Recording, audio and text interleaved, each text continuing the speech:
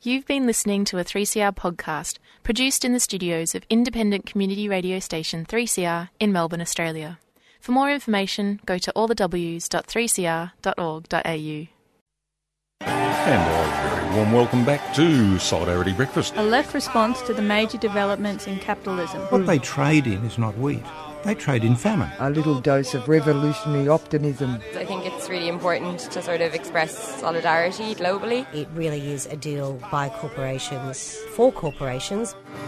The union forever defending our rights. Down with the black leg. If you think the ABC's left wing, don't listen to this program.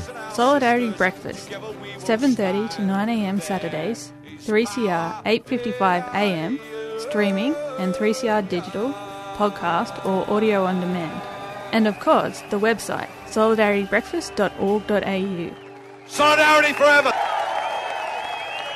Good morning, everybody. This is Annie for Solidarity Breakfast, and we're going to do a little bit of lifting our head up out of the COVID clouds and have a look at the rest of the world around us. I've got a piece all about waste. It came from the Jesuits' Social Services Eco Justice Hub, and I learnt quite a few things when I listened to these people discussing local action to deal with food insecurity and building of community in a local context. When I was listening to it, and there's a story from Bendigo, there's a group from Fawkner, and there's there's a group from Brunswick, so quite local, but also a little bit extended. So it gives us an impression of what's happening in other parts of the state during COVID, but in general, in regards to community fighting back when it comes to issues of not having enough food, and young people in particular losing connection to community, and how work is being done to reverse that trend. So we're going to have a look at that today. And we're also going to hopefully talk to Jenny Elvey from the Bendigo Family and Financial Services to get an insight into how they're dealing with those communities are dealing with financial insecurity and other stuff now that COVID's hit, but also the difficulties in work and family life in rural areas. Kevin's back. This is the week that was. And we're going to follow it up with a look at the no cashless debit card. No, it hasn't gone away. Just because there's COVID doesn't mean all the terrible buzzy flies coming out of the federal government at the moment don't continue as their agenda to undermine our social security system continues, and there's going to be a campaign to try and get rid of the cashless debit card altogether. Catherine Wilkes and Amanda Smith talked to us about this. This comes from a very interesting thing that the Life campaign has started. That's Living Incomes for Everybody, which is a coalition of groups that are all working for a progressive future. They've started doing tutorials, online tutorials, where they get people and interested parties to ask questions of people who are actively working against or running campaigns to better our society. It was quite interesting to note that The Age this morning is full of the anti-vaxxer rowdies saying that they're going to enter Parliament, and all those low-life, performing politicians should watch out because they're coming to use Parliament.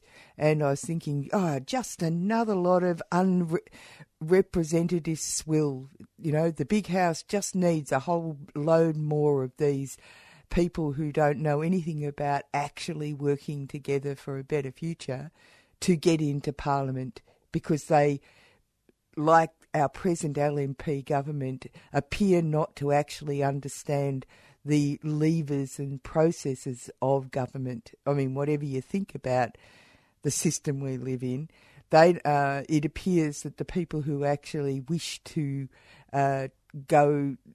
take control of government in this country have very little understanding of the actual frameworks of the parliamentary process. But which was proved by the unseemly behaviour in regards to pork barrelling during the sports rorts. The minister unable to actually know what the extent of her power was, and the difference between a king who says, "May it let it be so," and the whole structure of statutory authorities, etc., that have all obviously been put in as checks and balances to the obvious pigs in trough sort of behaviour of people who have gone mad with power. But anyway, as I said, system change would be great, but we'll see that in a better future, I'd say. But anyway, that's what the program holds today. And before we get on, we'll hear a few interesting tidbits from different parts of the world that want to tell you about things that are coming up.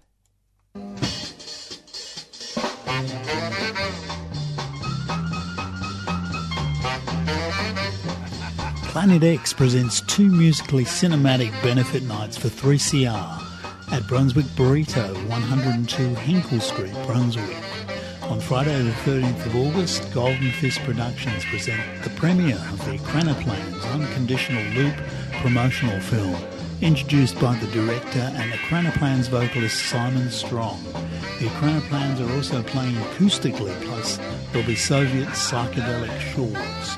On Friday the 20th of August, the new Little Murders documentary Don't Let Go will be screening with a Little Murders acoustic show. The film will be introduced by the director Matt Wilson and Little Murders main man Rob Griffith, and the film tells the story about Rob's long-running mod band Little Murders. There'll also be mystery shorts to round off the night. Burritos and drinks available at 7 p.m. before each session. The donation for tickets is only $20 for one night and $35 for both. Limited tickets available online at planetx3crbenefit.eventbrite.com. That's planetx3crbenefit.eventbrite.com.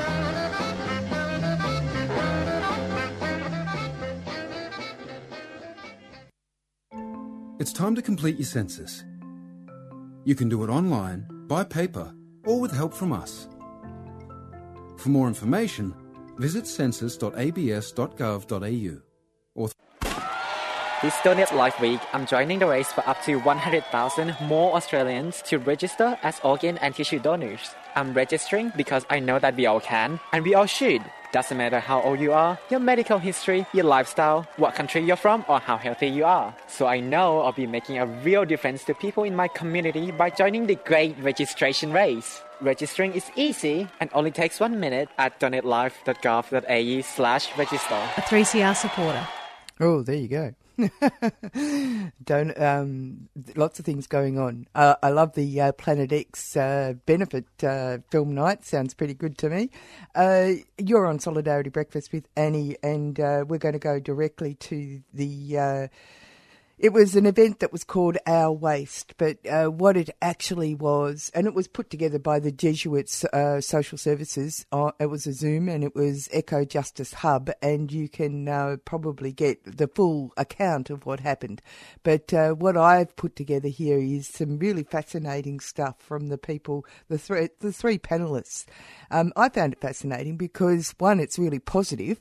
And two, it's telling us, it's opening the box on local community action for a better future. And some of it's up close and some of it's a bit further away in the countryside of Victoria. And I don't know about you, but living in a city, it's often very easy to forget that there's a bigger world outside. So we'll get them to introduce the individuals. The first one up is Bridget Bentley, and she is from Bendigo Food Share. To introduce Bridget Bentley. Bridget Bentley is a manager at Bendigo Food Share, which is a charitable organisation that rescues donated and surplus food to people in need via food distribution to local charities, community groups and schools. Working with around 90 not-for-profit groups and with over 300 volunteers, Bendigo Food Share's reach extends far beyond the city of Bendigo, covering much of central and north central Victoria, including Echuca and Beaufort, to support more than 12,000 people each week with food relief. Thanks, Susie. Thank you very much for having me. It's good to feel close, even though we are up here in Bendigo and we're all obviously going through the same challenges at the moment together. So Bendigo Food Share is a regional food relief hub, and we are tackling some big problems and trying to use one of those large problems to help solve another. So as you probably all know, Australia produces more food than we eat. We throw out about $8 billion worth every single year. And on the other hand, we've got this significant issue where we've got 1 in 5 Aussie kids going to school hungry every day. And in Bendigo, we've got 1 in 9 families that struggle to put food on the table at some time every week. And Bendigo also, unfortunately, has the highest rate of youth poverty in Victoria and the 5th highest in Australia. So since 2013, this little grassroots organisation called Bendigo Food Share has decided to tackle these problems by rescuing food that would have once ended up in landfill and using this food to ensure that it goes to helping people doing it tough across central Victoria through food relief. We're sharing that food with nearly 13,000 people. We have 300 active volunteers that help us do this. We only have 6 paid staff. I think it's 4.3 EFT. So right from the board all the way across our organisation, people working in the shed, people going out and rescuing the food from supermarkets, people picking apples, getting it out to those that need it. It's all done by volunteers. We have also about 260 partner organisations across central Victoria that help us to collect that food, help us raise the money for our operations and to keep going. We do 110 food rescues 7 days a week. So through all the major supermarkets across Bendigo, and also source food donations through other means, through community food drives, food that food manufacturers would have perhaps thrown out can come to us if it's still perfectly fine to eat. We then get this food out to schools, kinders, childcare centres, large charities like the Salvation Army and St Vinny's, community houses, church groups and small community groups across central Victoria. Through COVID, it's been a real roller coaster where we've seen the effects of panic buying. Even just this weekend, today we couldn't fulfil all of the fruit and veg orders for our clients because there's no food left in the supermarkets. That makes it really tricky. Meanwhile, we've got demand that's on the increase, and on average about 30% demand increase through COVID.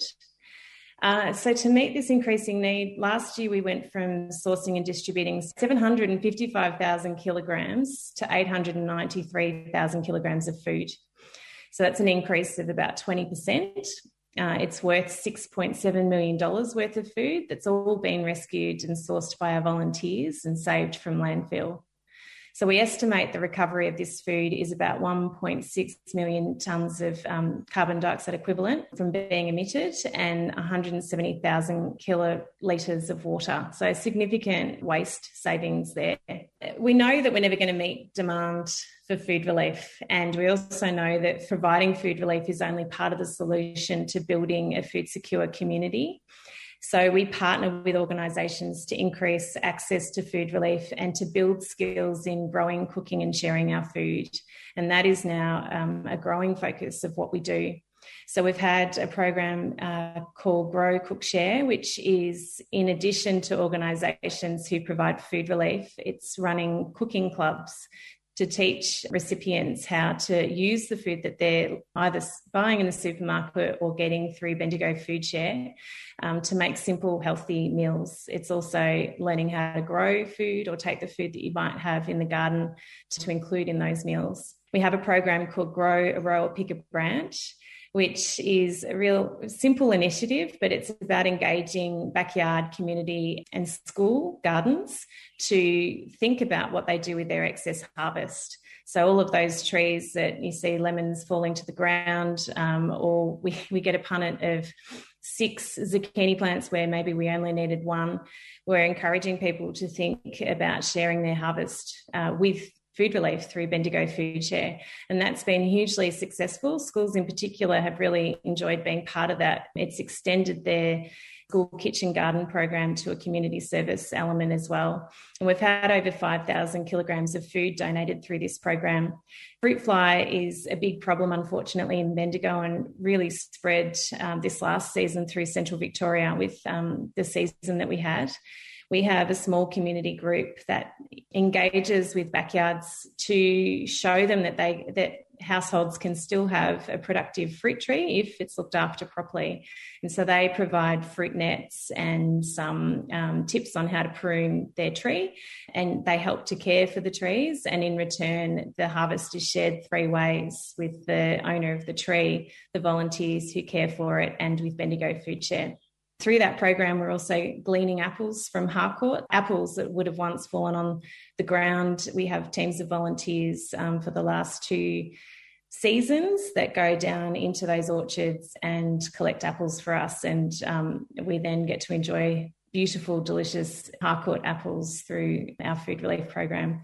We've recently made a relationship with a local market garden called Golden Gums Donation Garden, and they are growing food for us, and we've got teams of volunteers that go in there that are learning valuable skills in how to grow their own food and how to grow their own food on a large production scale as well. I mentioned that we have an issue with young people and food poverty in Bendigo. With the support of Vic Health and another grant, we've been able to put on a young project coordinator to run a program called You Foods, which is focused on young people aged 16 to 24 years and looking at ways that we can help to increase their food security. We are doing that through lots of cooking programs within schools, particularly VEC Health students, and growing food with the production hort students at Bendigo TAFE. At Bendigo TAFE, they're looking to bring over a biodigester that they're unable to accommodate at their premises, and we'll house it at our site and still use it as a learning tool for the students there and reduce our waste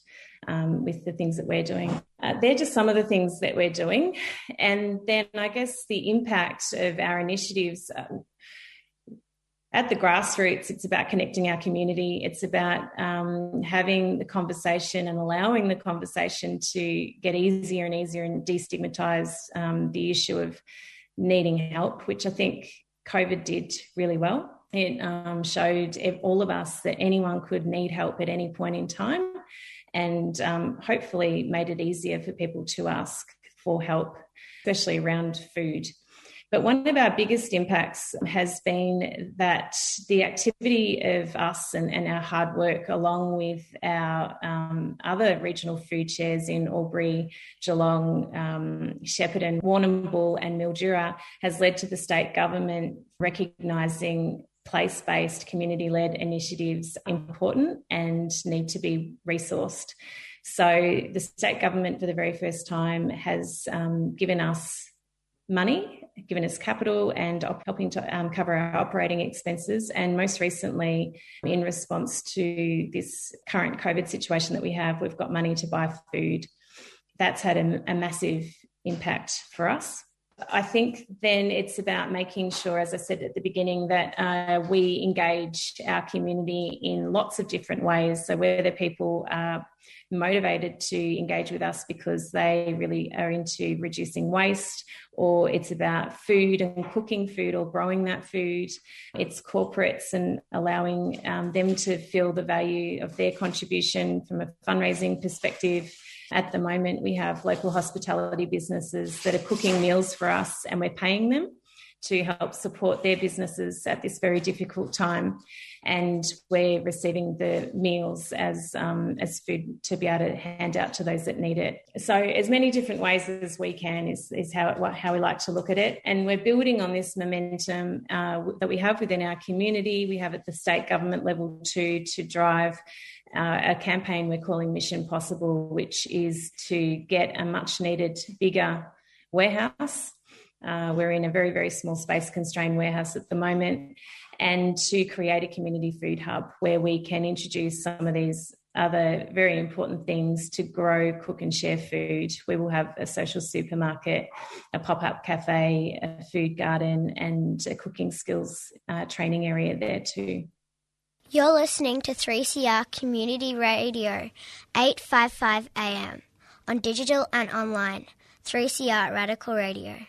Yes, and you're listening to Annie on Solidarity Breakfast, and we're exploring a few really positive things that are going on around the place. It was from a thing that the Jesuit Social Services people put on from the Eco Justice Hub, and it was called No Waste, and that was Bridget Bentley from the Bendigo Food Share. I found that absolutely fascinating because it's so practical, and it shows quite clearly the building of the social fabric to actually build a stronger community.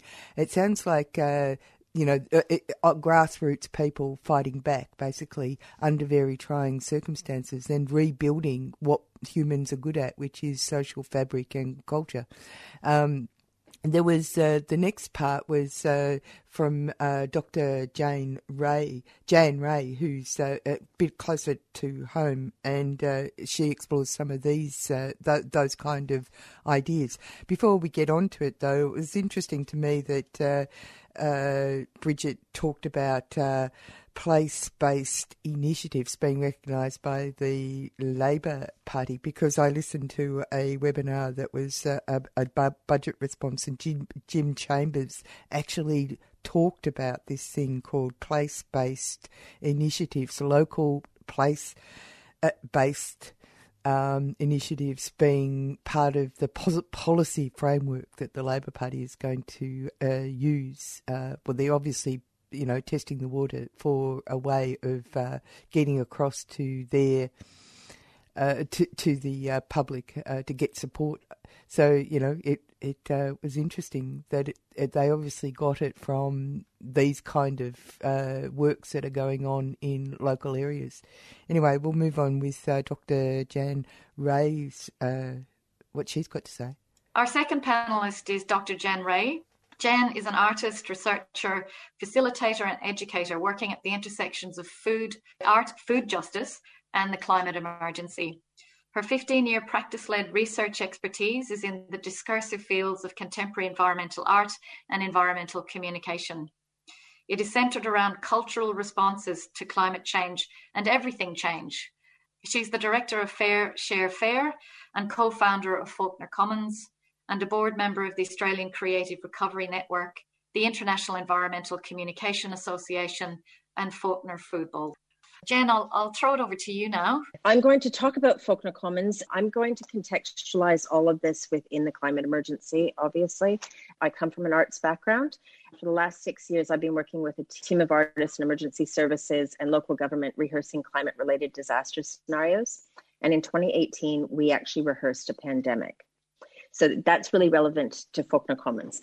So Faulkner Commons is a COVID response food hub, and Faulkner is the northern suburb of Moreland, and it's the most food insecure suburb of Moreland. It's a very culturally diverse area, and it was also heavily impacted in 2020 with the northern suburbs lockdown for the reason that it had 181 cases and 43 deaths. At the time, my partner Sally co-founded Faulkner Food Bowls, which is a community garden on a disused bowling green, and comes from a community development background. And I was working with Moreland Council and the Open Food Network on the Food Hub feasibility study. And it was this aha moment in my studio where we were saying, looking at all of these variables and going, if Faulkner goes into a lockdown, we're going to, potentially be in trouble here. And we convened an online meeting with 13 people who were food producers or people involved in the food system in different ways, including Moreland Council. And we wanted to ensure that we would have a healthy food channel into Fawkner. And the bowling club was not being used at the time. It was closed. And so we activated the bowling club. And the purpose of that was simply to just have paid food boxes and distributing them. Our ethos in working is that we don't produce food, we just move food. We aggregate it and distribute.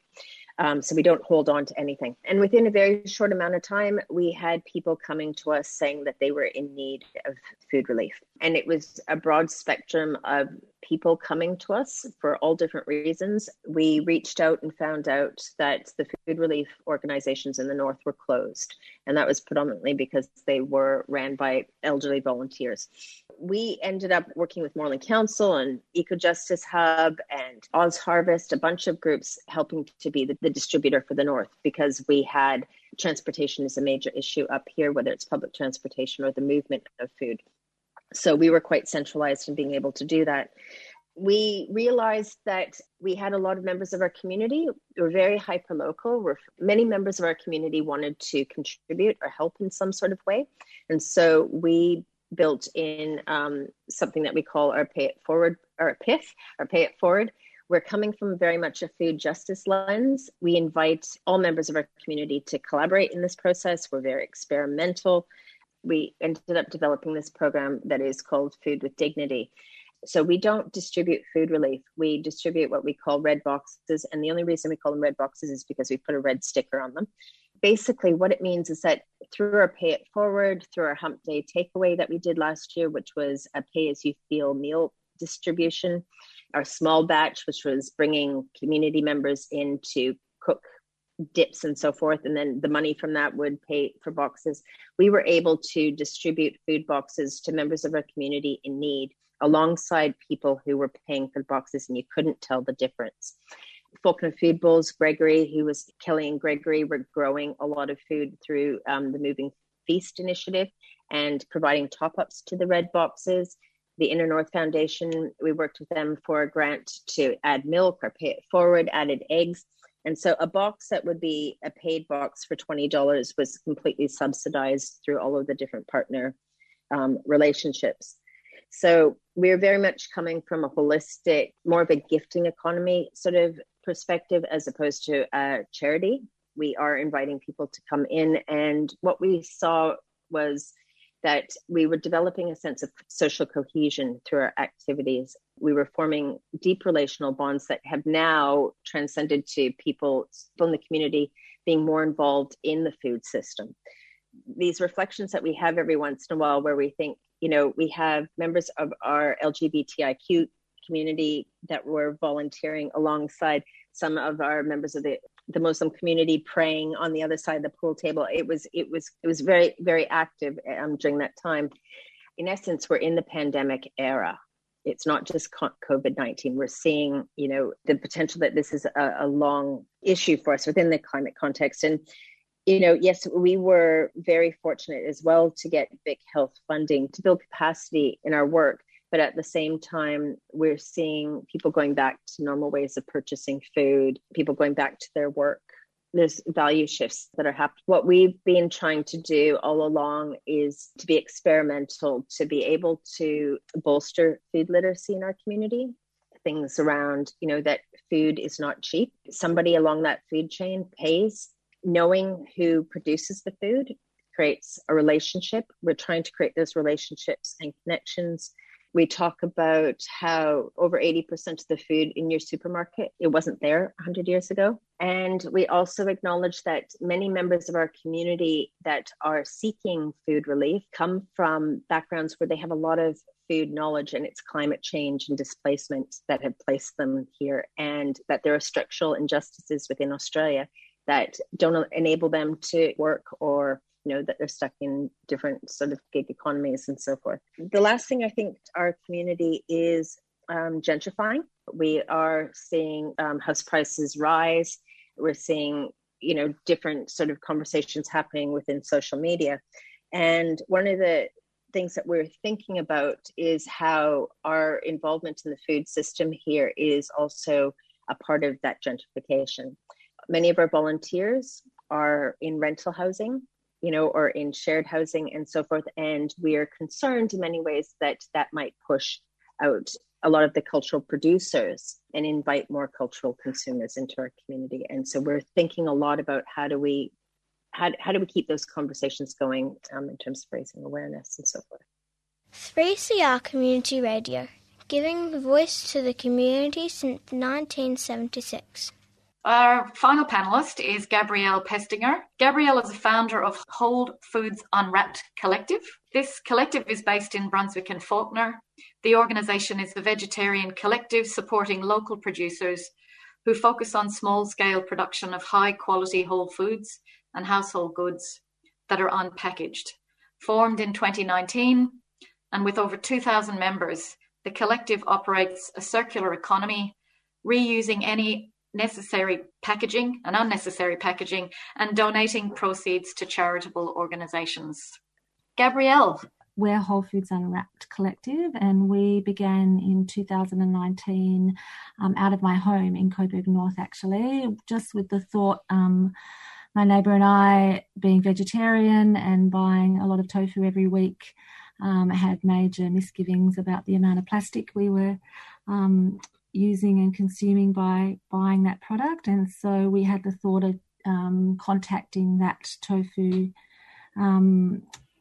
maker in Kilsyth and saying, well, hey, can we just come with our buckets down to you and get your tofu without the plastic? And they were completely receptive to that idea, and we put it out there to friends and family, and the word got out, and we had people coming and getting their tofu from our buckets in our house in Coburg North. And it grew exponentially within weeks, just the tofu, and we had people lining up outside of the door pre-COVID to get their tofu. So with that, we had the thoughts along the lines, well, if we can do tofu without plastic, why can't we do other products? Why can't we do bread? Why can't we do yogurt? Why can't we do noodles and so forth? And so we started ringing around a lot of makers, mostly local people, and we got a lot of rejection, but we also got a lot of people who were into it. And so from that point in August of 2019, we now have 250 products within our collective that we get either completely unpackaged, we use our own bulk containers, or we use very minimal packaging that we reuse or recycle. So obviously with the growth, we are not in Coburg North in my house anymore. We have moved to 2 new spaces in Brunswick and Faulkner, and we have 2,000 members who are part of a Facebook group, and we have an online shop where those people go to every week and order and get their plastic-free produce and goods, and come to those 2 spaces in Brunswick and Faulkner to pick those things up. So given our growth and the number of people we have in the group now, we have a lot of, bargaining power with the makers and the providers. So early on, when we rang up and said, hey, we want to have your produce, but we don't want to have it in packaging, people, especially particularly social cultural groups, were just like, what the heck, what are you talking about? But now, given the numbers and given how well known we are, we don't get rejection at all anymore. We get a lot of people saying, well, hey, we haven't done this before, but we're willing to talk to you about it, and we're willing to see what we can come up with. So I guess that's the reason we've come to have so many products that, a year ago, most people were buying with plastic, and now are just buying what we call naked.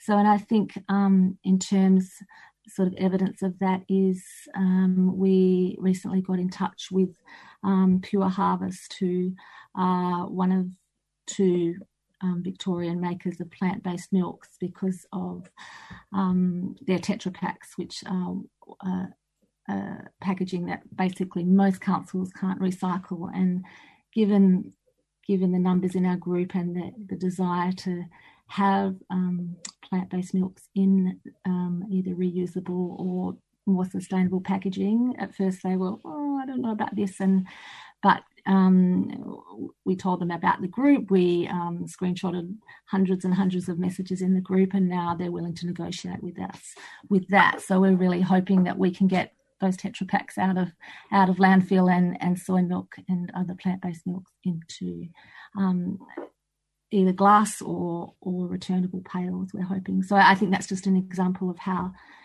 we've come to the point where we can negotiate with really big suppliers like that.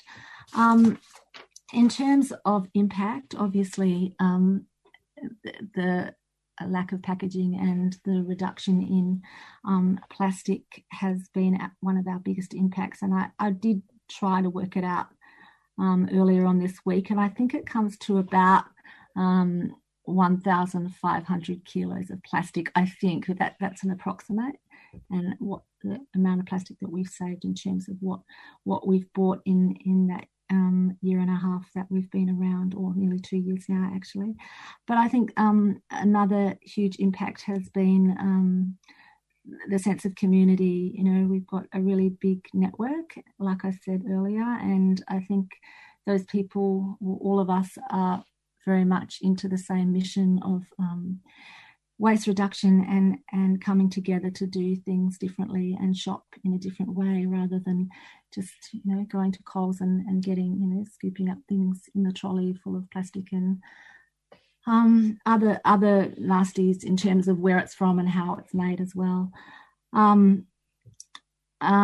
When we were at my house, and pre-COVID, we had lots of events around community in terms of we had front yard music gigs, we had all kinds of coming together with the group that we are. And now that we're in the 2 new spaces in both Brunswick and Fawkner, we're really hoping to expand upon that with more events once we're out of lockdown, obviously, and workshops around recycling and reusing and repurposing. So, yeah, it's very much about waste reduction, but it's also very much about coming together as a community, whether we're in COVID lockdown situation or out of it, because I think people need that, you know, more and more, and food and talking about recipes and how to do things differently is a real way to bring people together.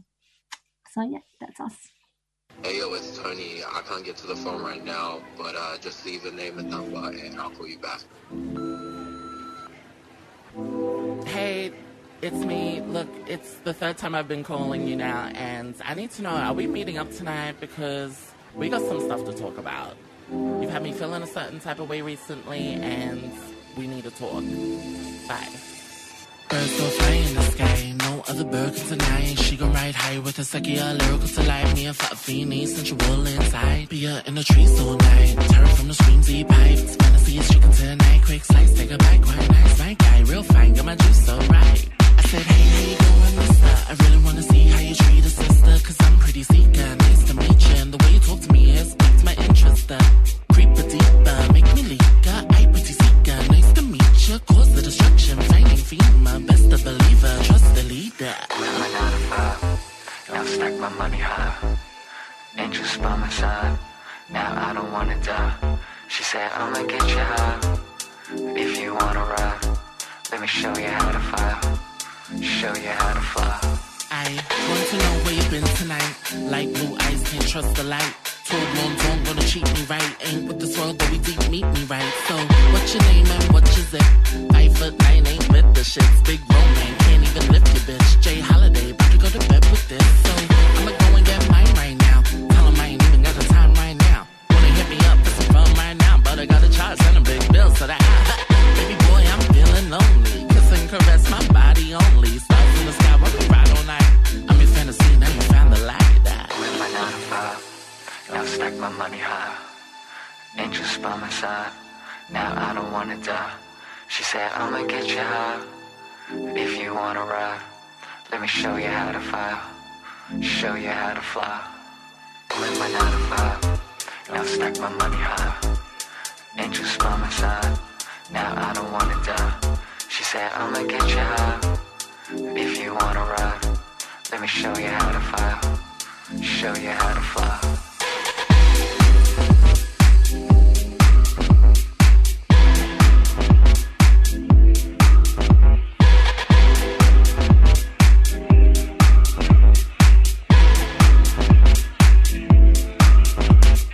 Got my money right, spending his all night. Baddies by my side, feeling right all night. He said sorry that I lied. I don't wanna fight, but I'm done and it's alright. Now to take flight. Well, there you go. That was Fly High, Miss Blanks. You're on Solidarity Breakfast with Annie, and we're going to continue with our conversation about dealing with issues of food security and general life but this time we're going to go back to Bendigo, and we're going to speak to Jenny Elvey from the Bendigo Family and Financial Services. G'day, Jenny, how are you?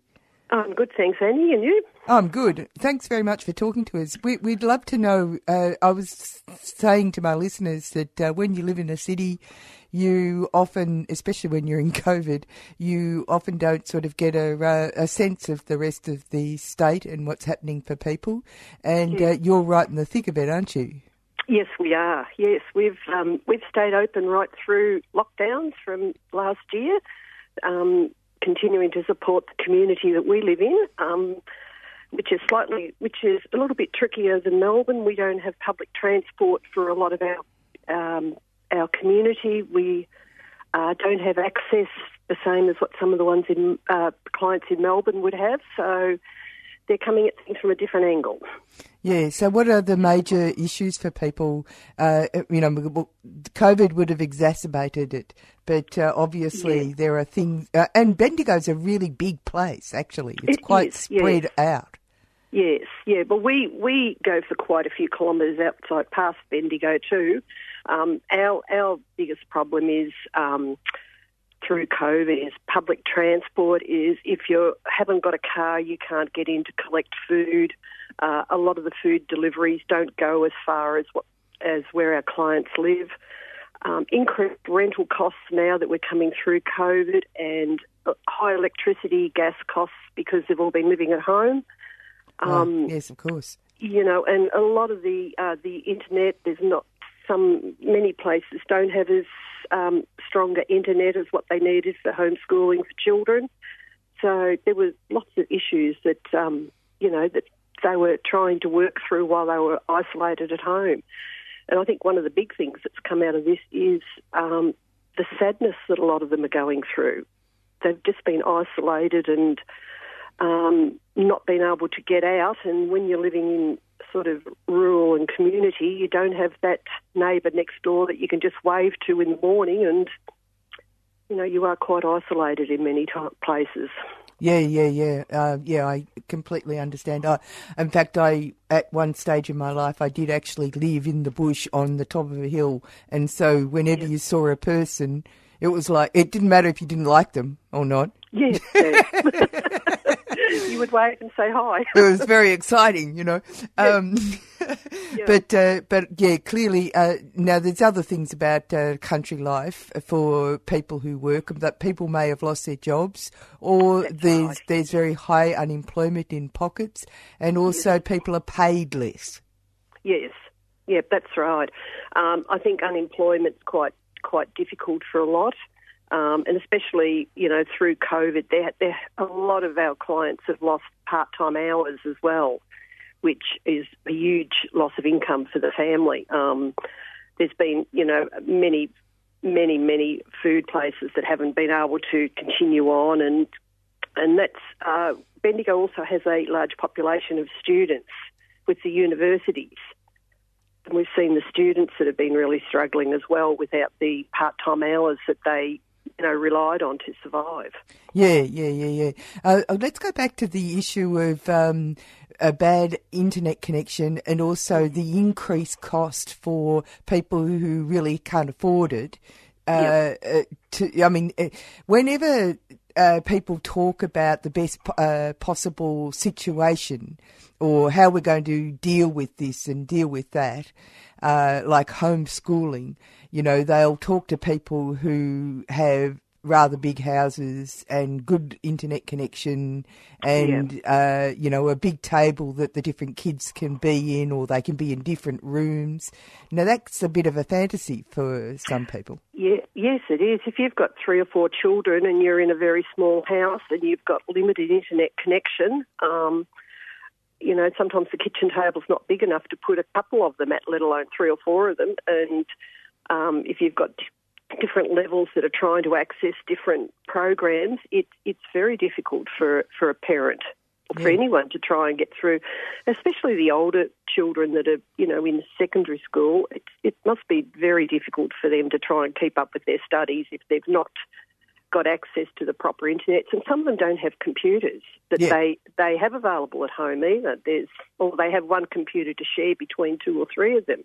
Now, Bendigo's not quite the same thing at places where I was, which was in East Gippsland, and it was a while ago. But when I was in East Gippsland, I was fascinated to find that the level of education of the majority of the people, and I know that Bendigo's a different slice, but not many people had actually gone to university, for example. So people's education levels were at a particular level. And it was one of the reasons for why it was so important to decentralise education, to give opportunities to people who live in the country to go to higher education and not have to leave, sacrifice, and you know, drain the country areas of their young people. Yes. Right? Yeah. Yes. Yeah. And there's on. Still a lot that don't that their scores aren't high enough to get into university level, and they're falling through the cracks. You know, we've been working with one of the schools here to try and keep students engaged in schooling. To try and supply them with the items that they need to continue on with their schooling. But when you come from that lower socioeconomic background, it's sometimes quite difficult to be able to keep up with the things that are needed to continue your schooling. Yeah, and also for it to be valued. That's what I'm really getting at. It's not part of the system in, you know, like they're good at something else. Because that's the world that they're part of, right? That's right. Yeah, it's not as valuable to them. And so obviously this kind of stuff is really having a bigger effect probably in the country than it's having in the city. But you know, we're not. You know, that's a straw poll. But the thing I wanted to get at was, you're from the Bendigo Family and Financial Services. How are you tackling some of these issues? Look, it's been very difficult. We've stayed open through the whole time, so we've been available via phone if someone has needed support. Most of our interviews went through to phone interviews, which aren't quite as good as face-to-face, but we continued to do that. We've been trying to link services to clients, you know, if they ring and there's issues that we can't help them with, we'll try and link them into the places they need to go to. So and we've also had the front door. They've been able to come to the front door and talk to us through the front door. So we've still sort of kept that door open for all of our clients. And some of them just ring up just to say hello because they haven't spoken to someone for 2 or 3 days. Oh, yeah, I can imagine. You know, which is very tricky too. But with the lockdown that's happened, a lot of the services, you know, they've been open, but they haven't been able to take clients in the way that they would have without lockdown, and that's caused extra stress on some of the ones that present with us. So it means that we have to spend a bit more time with them, and to listen to what they're saying. I think that's one of the biggest things we've had to do is to learn how to listen to what they're asking for. How many people work at your service? Through COVID, we had 20. Ah, right. Okay. Was that were you given extra support by the government? Yeah. Yes, we were. Yeah. Now we're down to 13. I think we've got now. But through the COVID, we did have the extra because of the extra work that we were doing. We coordinated food deliveries to people, got food out into the community to those that just couldn't get in to get food. And that created a huge workload for us to what we would normally, able to supply our community. Our food doubled. Yeah, it did. With what we were getting out. We were just listening to some stuff from Bridget Bentley, who's part of Bendigo Food Share. So you're obviously connected to them. Yes. Yeah. So that's a very interesting sort of. So the Bendigo and the surrounds, the people, grassroots organisations are actually working together to get a positive result. We are, we do work very closely together. We have to, because we've all got limited resources. So we have to make sure that what we have got we use wisely. So, it just works well to work together. How are people dealing financially, do you think, from your impression? Look, we have financial counselling program as well, and that's, I think at the moment we've got about 70 on our waiting list. Yeah. The last few months we've just been inundated with people wanting financial assistance. Yes. They've come through COVID, rents have gone up, a lot of the moratoriums they've been in have ended, so now they've got debts to pay back, and they're just not able to manage. No, it's stacked against them. And this they were just talking about how house prices and rents have gone up something like 35% across Victoria. Yes. Well, I know some of our clients.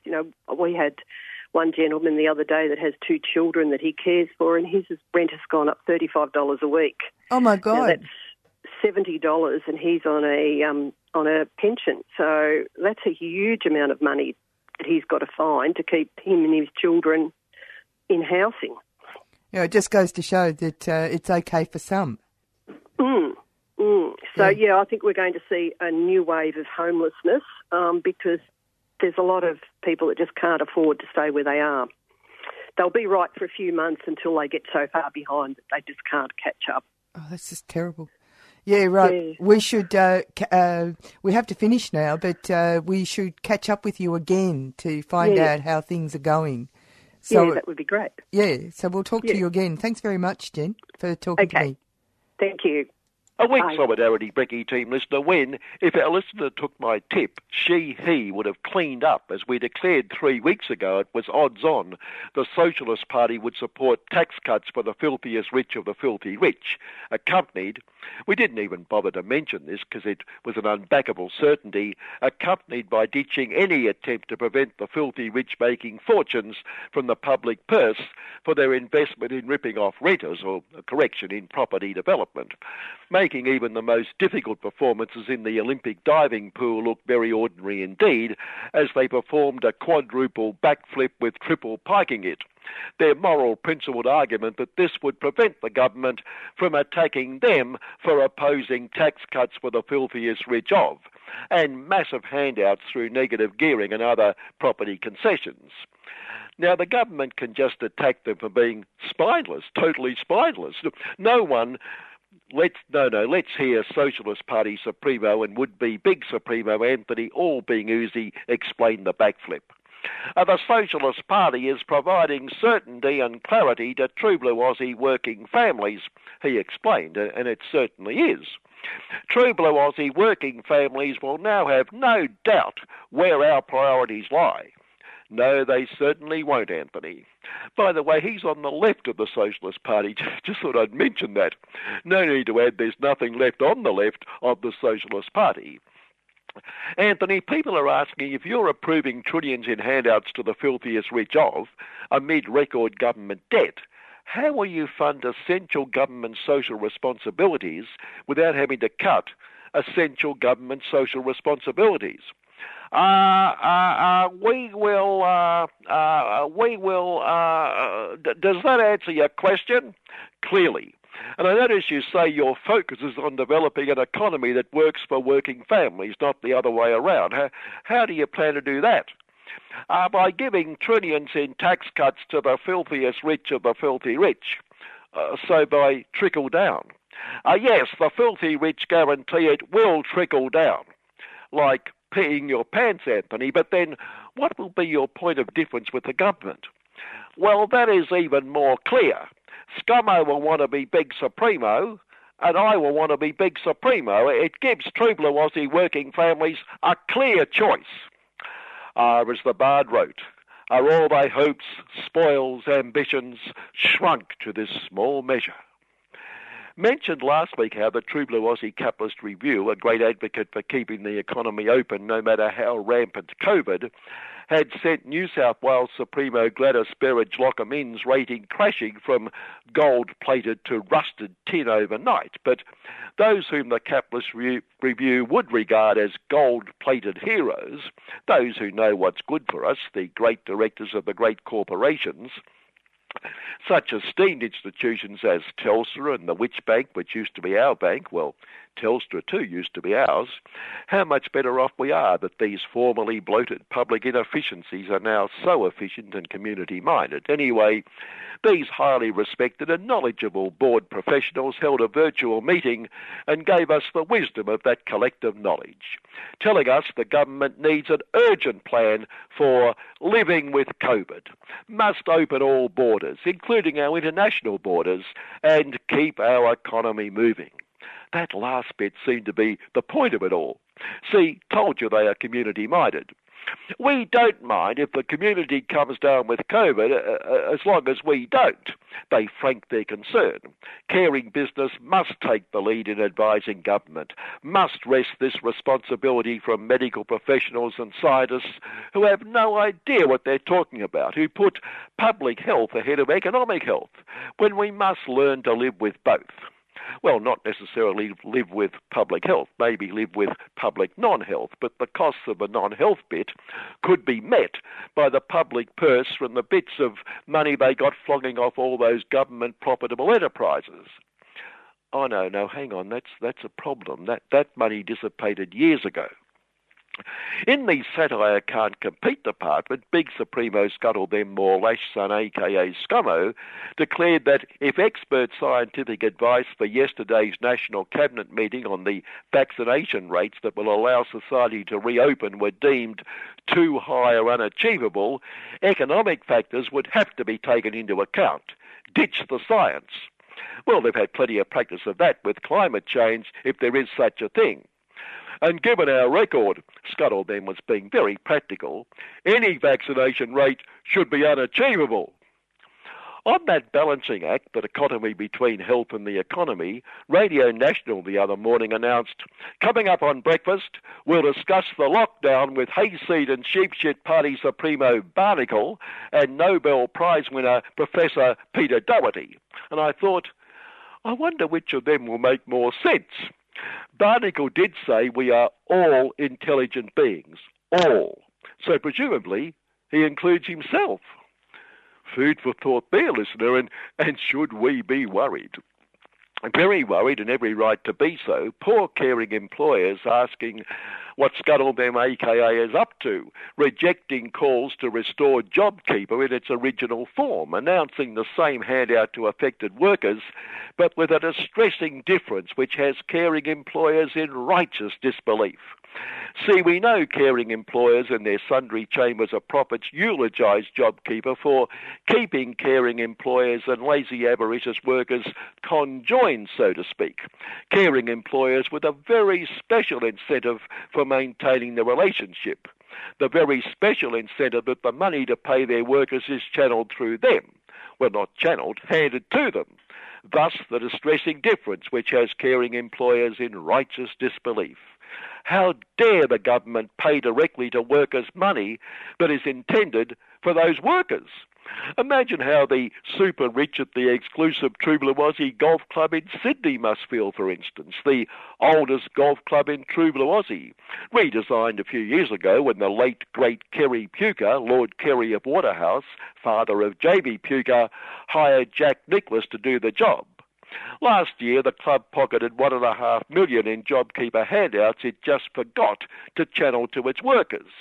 Well, didn't forget, its CEO increased his pay from $618,000 to $635,000 during the epidemic, and the club announced a $2.7 million profit.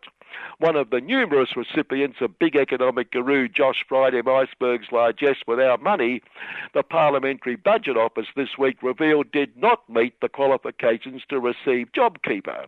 Money shoveled down 18 well-manicured Jack Nicklaus-designed holes, so to speak. An estimated $25 billion real figure to companies that ripped off or didn't qualify. Miscalculated their figures.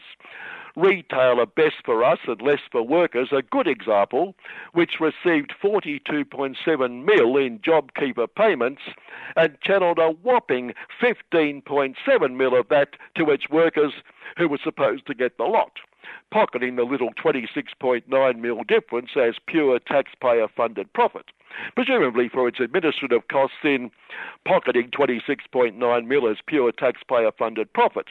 Bad luck for the workers.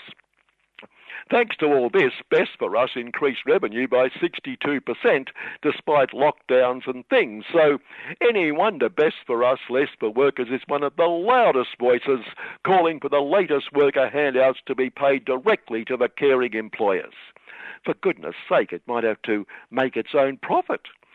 Even the pro-caring business class aforementioned Capitalist Review was forced to concede that Josh Friday Iceberg's, quote, has shattered all previous records for the misspending of public money. So any wonder poor caring employers are aghast that for some inexplicable reason Scuttlebem won't hand them all that lovely when all they want to do is show how devoted they are to their lazy avaricious workforces. JobKeeper the money. Meanwhile, the Minister for Environmental Sweet Talk, Susan Lees-and-Dregs, described her successful trip to prevent the World Heritage Council declaring the not-so-great Barrier Reef endangered as a great victory for True Blue Aussie. Just a pity it wasn't such a great victory for the not-so-great, but thankfully, due to the obvious, we couldn't see the tears blending into their surrounds as the polyps and the array of marine life heard the news. Susan obviously believes in that admirable philosophy, don't do today what you can put off until tomorrow, meaning for the not-so-great reef, there may not be too many tomorrows. Knew that item would cheer you up, listener. Scuttlebem and his economic genii like Josh Friday Icebergs have urged retirees to draw down, as they call it, their super. Spend up before you die, they urged, which would, I imagine, require a semblance of prescience. But what if they get it wrong, ScoMo, run out of money, check their pulse, and find they're still breathing? Then it's obviously time to die. See, nothing but practical, ScoMo, Josh and the team. On super, the worst packed bank superannuation arms were fined $3 million this week, pocket money really, over fee-for-no-service breaches exposed in the Her Most Gracious Majesty's Finance Commission. Bloody hell. Damn, those terms of reference were thrown in by the then Get the Evil Unions Out of the Way Minister Kelly. Why are workers so evil to get the union industrial funds, and they stuffed it up. They got the wrong lot. They got the non-evil goodies. Our discovery that lots of the non-evil goodies got their figures a bit mixed up and incorrectly, that is illegally, but of course inadvertently illegally claimed JobKeeper and then forgot to pass most of it on to the workers whom they so care about. Finally, given the government's determination to reclaim public money allegedly ripped off, exemplified by its erroneous robo-debtor tax on the poorest of the poor and their horrendous effects on the poorest of, we can be certain all those caring employers must be shaking in their boots as they await the rigid hand and unrelenting threats of a government determined to reclaim the billions that in this case were ripped off. And back to where we started. The odds-on certainty of the Socialist Party supporting the filthiest rich of, well, if you can get on, it's also odds-on which way the government will go in prosecuting the filthiest rich of who have ripped off got their figures a bit mixed up. Good morning. Yes, well, that thing, less is best. That's pretty outrageous stuff, isn't it? You're on Solidarity Breakfast with Annie. We're coming up to the last section of the program and we're going to go to a quickly to a piece that's about the no cashless debit card. Now, it hasn't gone away, and there are people who are fighting to the death over it. There's a lot of things that have to be considered, and that's why it's important to listen to this sequence. I think this comes from Life, Living Incomes for Everybody. They had several people come who have been working on this issue. Now, in this particular piece, they talk about an event that they want people to involve themselves in, which is rallies outside banks. They talk about September. It was very early days in the discussion. They've actually pinpointed November the 5th. Friday, November the 5th is the day. So when they talk about September, they've actually moved it to November. So anyway, here we go. Firstly, we have Catherine Wilkes, who is the convener of the No Cashless Welfare Debit Card group, which is very prominent on Facebook with thousands of followers. The second is Amanda Smith. Amanda comes from the Say No 7 group, based here in Melbourne. So, Amanda, would you like to kick off? The Say No 7 was called the Say No 7 because a Liberal Party member decided to call us 7 Say No rat bags one day. That's how we got our name. We were all 7 women who decided to fight the card just over 6 years ago. For the Say No 7, we do policy analysis and research. We provide information to media, other writers, bloggers, and people regarding the card from a cardholder perspective and from a policy perspective. Thank you. And Catherine, your turn. Okay, so I started No Cashless Debit Card Australia 6 years ago. And yes, we were being heavily trolled by LNP at the time. And that's where I met Amanda and became part of the Say No 7 as well. And so we've teamed up, and I've concentrated on the last 3 years when the card came to the region I was living in. I had to make a decision, were we online or whether we were on the ground, and we went on the ground, and I assist with card holders, trying to get them information, direct them to the senators and try and help them get off the card, which we got quite a few people off. We've done a lot of protests. I've spoken at 4 Senate inquiries. We've done petitions, media, television, the works. We're just not going to shut up no matter what they say, because that's what they've tried to do in my region quite a lot, is shut me up, and it hasn't worked. I've been stalked and surveilled and trolled, and I'm not going to shut up. If you could describe for us, Catherine, the impact on the day-to-day lives of these cards. Okay, so for somebody who's initially, when they first get their card, they get quite shocked. It impacts them in across so many ways. So health-wise, it affects your mental health.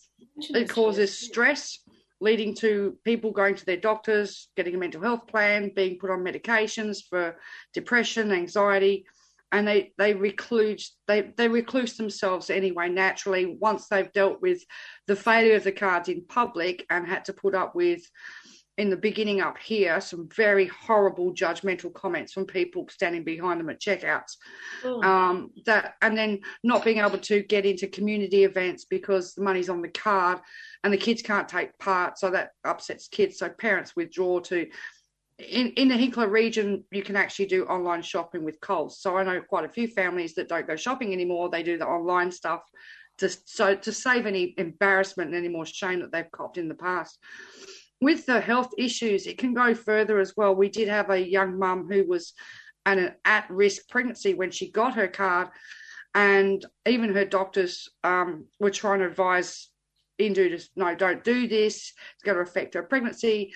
And, of course, Indu staff laughed at her and said, oh, no, it's not going to cause you any problems. Well, it did. She ended up going to hospital with a preemie-birth. And then she had the indignity with a hospital social worker trying to sort out a preemie baby and trying to activate a cashless debit card with the hospital social worker and the social worker from Indu. Right, and it's been shown in other regions that you get lower birth weights in pregnancy, higher mortality rates in utero, and some of the other physical health impacts. I've seen it with my friends that are on the card here, right? One in particular, 33-year-old Jodie, she had a heart attack. She's been diagnosed with a condition called broken heart syndrome, which is caused by stress. It's a very real issue. So people are dealing with the mental stress, the physical stress, and they also have to deal with, in the community, because of the media ramp up of welfare bludgers and stuff like that. There's always the problem when the card fails, all eyes are on you. Do you know what I mean? And that is very intimidating for a lot of people. But it also causes problems at school with the kids, because when the kids can't participate or they can't get access to secondhand school uniforms and they can't go on excursions, right? We've had kids, one of the families I know, all of her kids were in counselling. And when you get 7-year-olds come home and say, are we poor because they're excluded, it has an effect on the whole family, because rent failures, can't pay car loans. And I've had people in my lounge room broken, in tears, shaking, that just don't know what to do. They couldn't pay their rent. They were being evicted. 3 kids, not sure what to do. You know what I mean? It's breaking people. And this is the most inhumane policy, and they just will not listen or acknowledge any of the human impacts on the card at all. Yeah, just quickly, I'd just like to say the evaluation report showed that there are more vulnerable children now in the trial regions than there were before the card rollouts. We know from the Stronger Futures report, more neglect, more vulnerable children in Basics Cards region as well. But I'm saying the evaluation supports the question that children are being impacted. Okay, with the way that I've seen children impacted, being excluded from community events and putting parents in a position where the children cannot partake and they have to stand there and watch other children partake, right? Breaks the parents' heart. But it's also what the child's like, well, why can't I be involved? And you try and explain that to 3, 4, 5, 6, 7-year-olds. They don't get it. It causes harm. Well, school uniforms. People can't access school uniforms. You know what I mean? The thing I found, like I had another family, why should a 12-year-old boy be propping his mum up and trying to look after his younger siblings when the whole family's impacted and falling apart? And he's trying to keep it all together to keep his mum strong as well. I saw that. The barriers to housing, it's putting families in tents. And I'm not joking. We did a fund, like a donations run for a family that were living in a tent, and they were moving from place to place, and then they moved to another place, and they just got all their stuff together, and it was all in the tent. And the tent went up in flames and lost everything, So the problem is when people can't pay rents, they lose their housing. And the pressure on parents, but the impact on the kids, they know that they're being segregated. They know that they're being left out. And that's going to have a serious impact down the line. One of my other people that were on the card was concerned that because of the impact of not being able to partake at school and in daycare, right? She put it this way: how come my 2-year-old is going to be held back, right? How come my 5-year-old misses out? This is going to have serious long-term effects on their education when they can't be included. Their self-esteem, everything. It's just a massive impact on the whole family.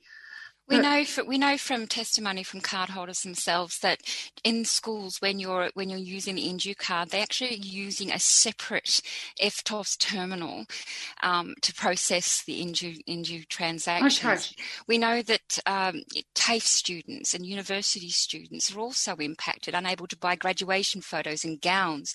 Anything second-hand is impacted as a result. Photographs, end-of-school photographs. These are all the impacts on children as well. And more frustration for parents. Okay, school sports day, you'd think every kid would be involved. Yep, sports day they will. But in Ceduna, for instance, after school sports day, they have a barbecue, they put on little soft drinks and everything for the kids, but the parents couldn't partake because they didn't have cash.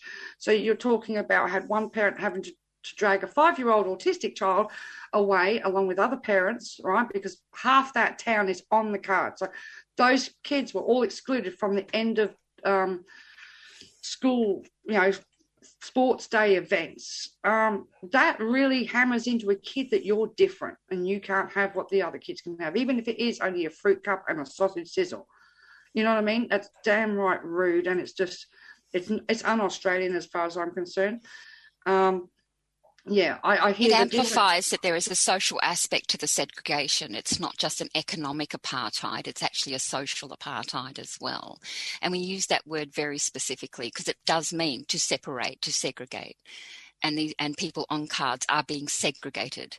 This legislation is an act of segregation in practice, no matter what the government calls it.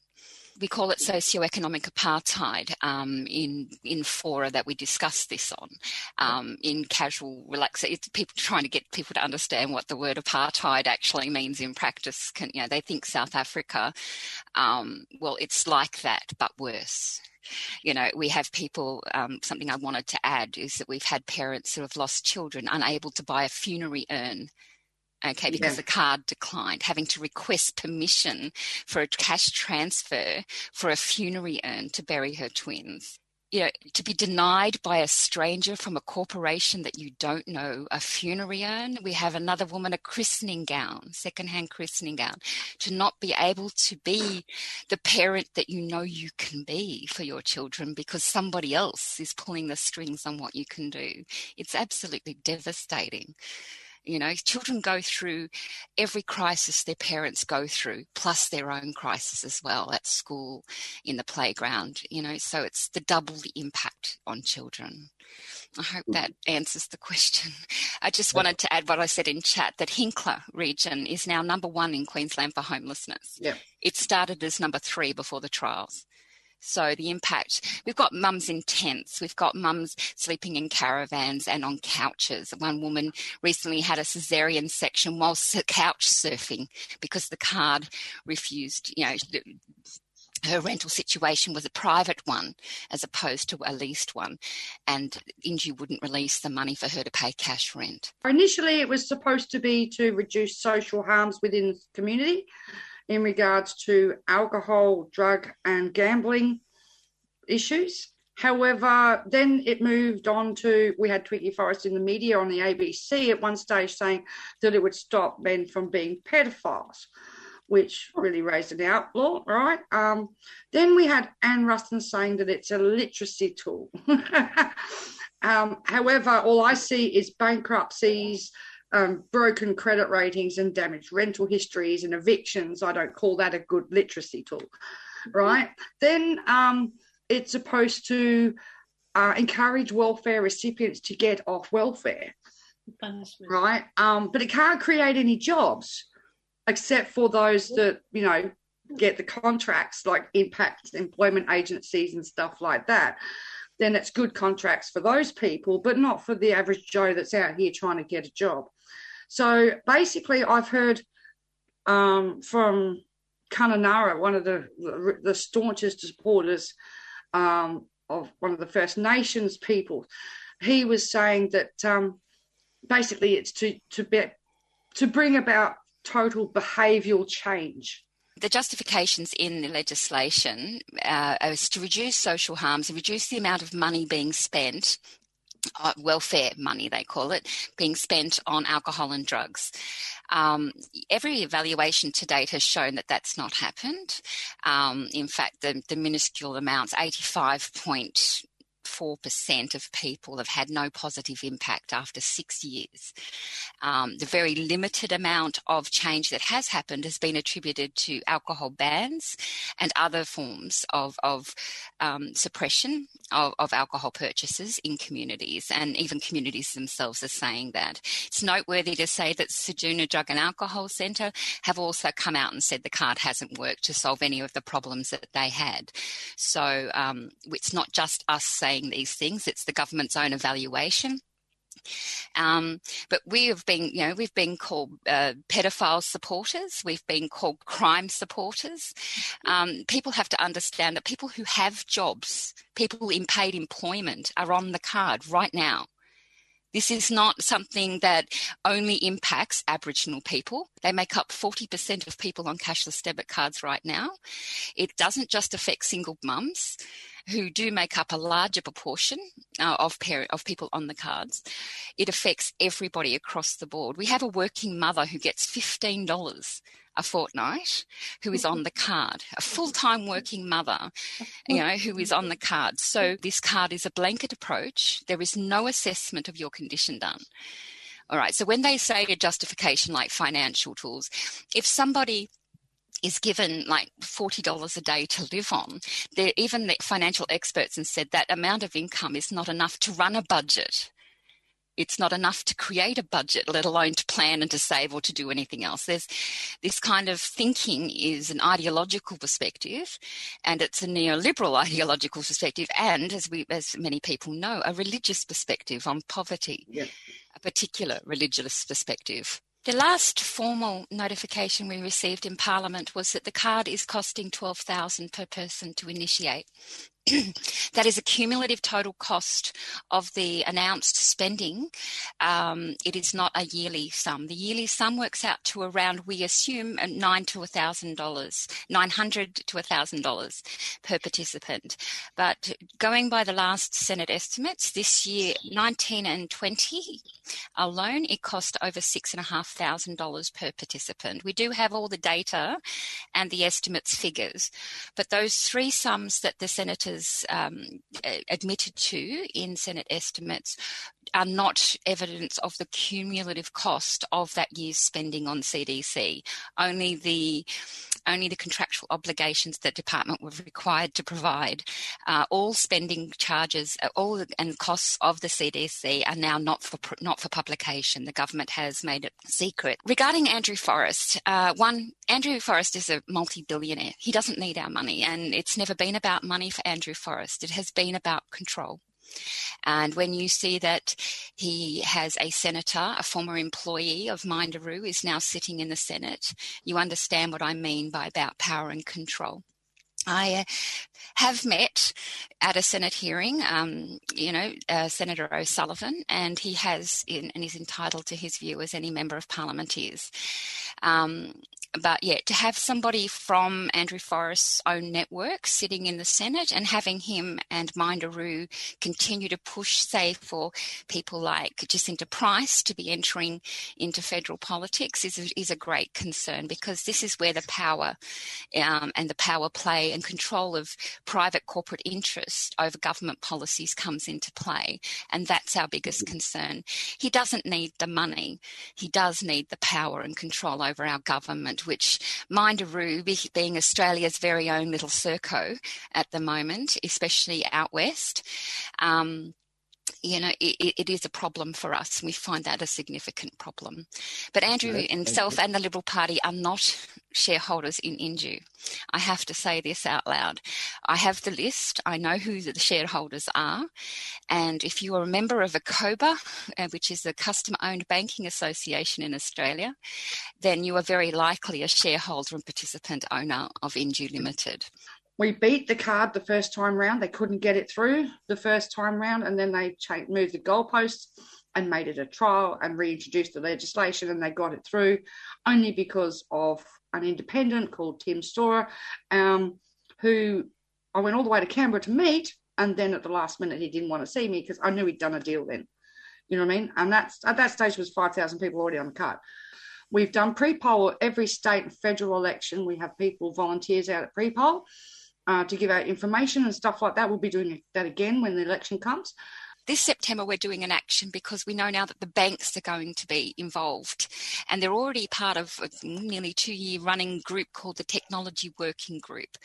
Government has been trying to privatise welfare payment systems and is using the banks to do that. Again, this TWG is being run by not as a government, so it doesn't have to report to government. It's not being run as a government program. It's being on the side, but it is being chaired by Senator O'Sullivan.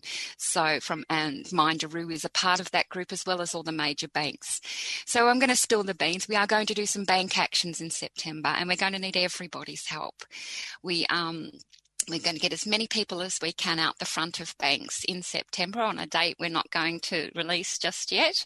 And we are onboarding people now into our September volunteers group for that end. That is the sole purpose of this particular volunteers group, is to get people involved in this one day, as many people as we can across Australia, to raise awareness of the issue of the bank's involvement in Inju. And, given that it is income management, not just cashlessness, this is not just welfare in another form. This is management of your life through your income by a third party. People need to be aware of that, and that's what we're taking to the streets. It's one day in September. It's not a lot to ask. After 6 years of hauling ass, we need help to get this job done, to raise this awareness. And it's not a lot to us. We want to make as much hay as we can off that one particular day and raise the awareness in the general public, like we have with the Inju card. We have done a lot of work. We have watched the narrative, not just in Parliament change, but the narrative in the street change. Well, CPSU, I'd like to say thank you very much for all your support for the last 6 years. So we do have a lot of union support already, but it's small. All the way along, we've had the support of state ALP, and all the way along, we've had the support of the Greens continuously, all right? The Greens have been vehemently opposed to the card all the way through. We had to sort of in the beginning, ALP was supporting the trials, but then the day that I handed Bill Shorten the terms and conditions that were given to card holders, when his policy advisor went through it, they backed out of supporting the trials, and then they started voting against the card since 2017. And now they've become very public against the card, and they've stepped up and said that they will scrap it if they're elected. Independence, Andrew Wilkie has been vehemently opposed since the outset and has been a wonderful support. Helen Hayes has also spoken out in Parliament several times against the card. And we've also had Senator Rachel Seward and Senator Sue Lyons, who have actually been hands-on with card holders on the ground, non-stop since the beginning. That support has been invaluable, and the consistency of their messaging, their willingness to stand up in Parliament and call out the lies that are being told there, has been one of the things that has given us a lot of faith and hope for change. ALP's bipartisanship was withdrawn only in 2017, but consistently along the way we have watched their evolutionary process go, and we've been a part of that informing process. There are no saints in politics. We're not naive and we're not stupid, but ALP's position on the card we absolutely and thoroughly support. To smash this card, to end compulsory income management in Australia is the goal of everyone working in our field. I mean, it is the goal, and they've just come out and said that's what they're going to do. In order to pass this election, One Nation do support the card, Danielle. Unfortunately, they have voted for it every single time. And the last debate, Pauline Hanson actually stood up and said that welfare recipients have no legal rights. Well, Jackie Lambie voted for the card initially, and she has a very strong tie and relationship to Andrew Forrest and Matthew O'Sullivan that we're not comfortable with. She voted against the bill this time because the NLP didn't provide all the things that they were supposed to provide along with the program when it rolled out, and she was able to see the correlations between the abandonment of people on cards in basics cards regions to what was happening again under Inju cards. So there's hope there. Trust, another question altogether, but there's hope there. If not for Centre Alliance, we would have no CDC in Australia today.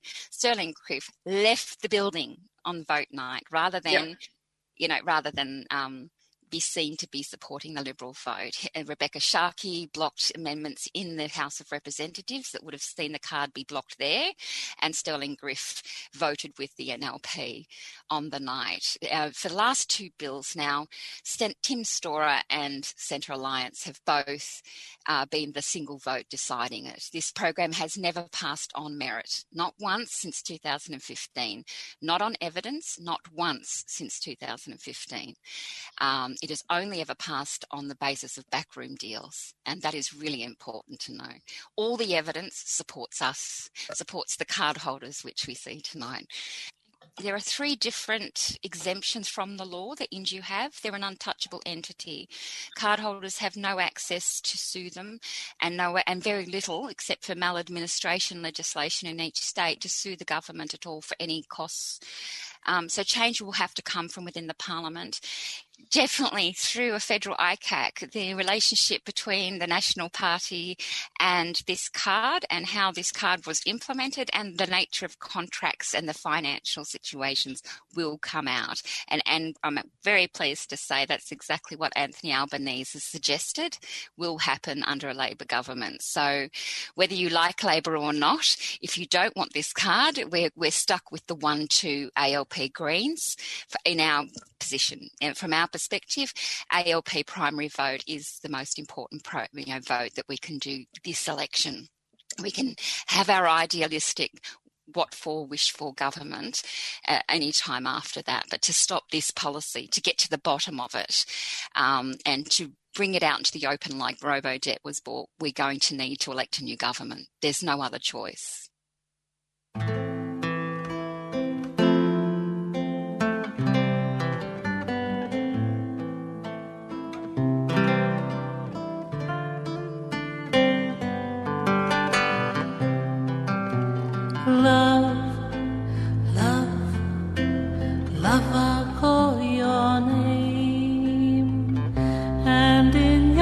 You've been listening to a 3CR podcast produced in the studios of independent community radio station 3CR in Melbourne, Australia. For more information, go to allthews.3cr.org.au. You've been listening to a 3CR podcast produced in the studios of independent community radio station 3CR in Melbourne, Australia. For more information, go to allthews.3cr.org.au.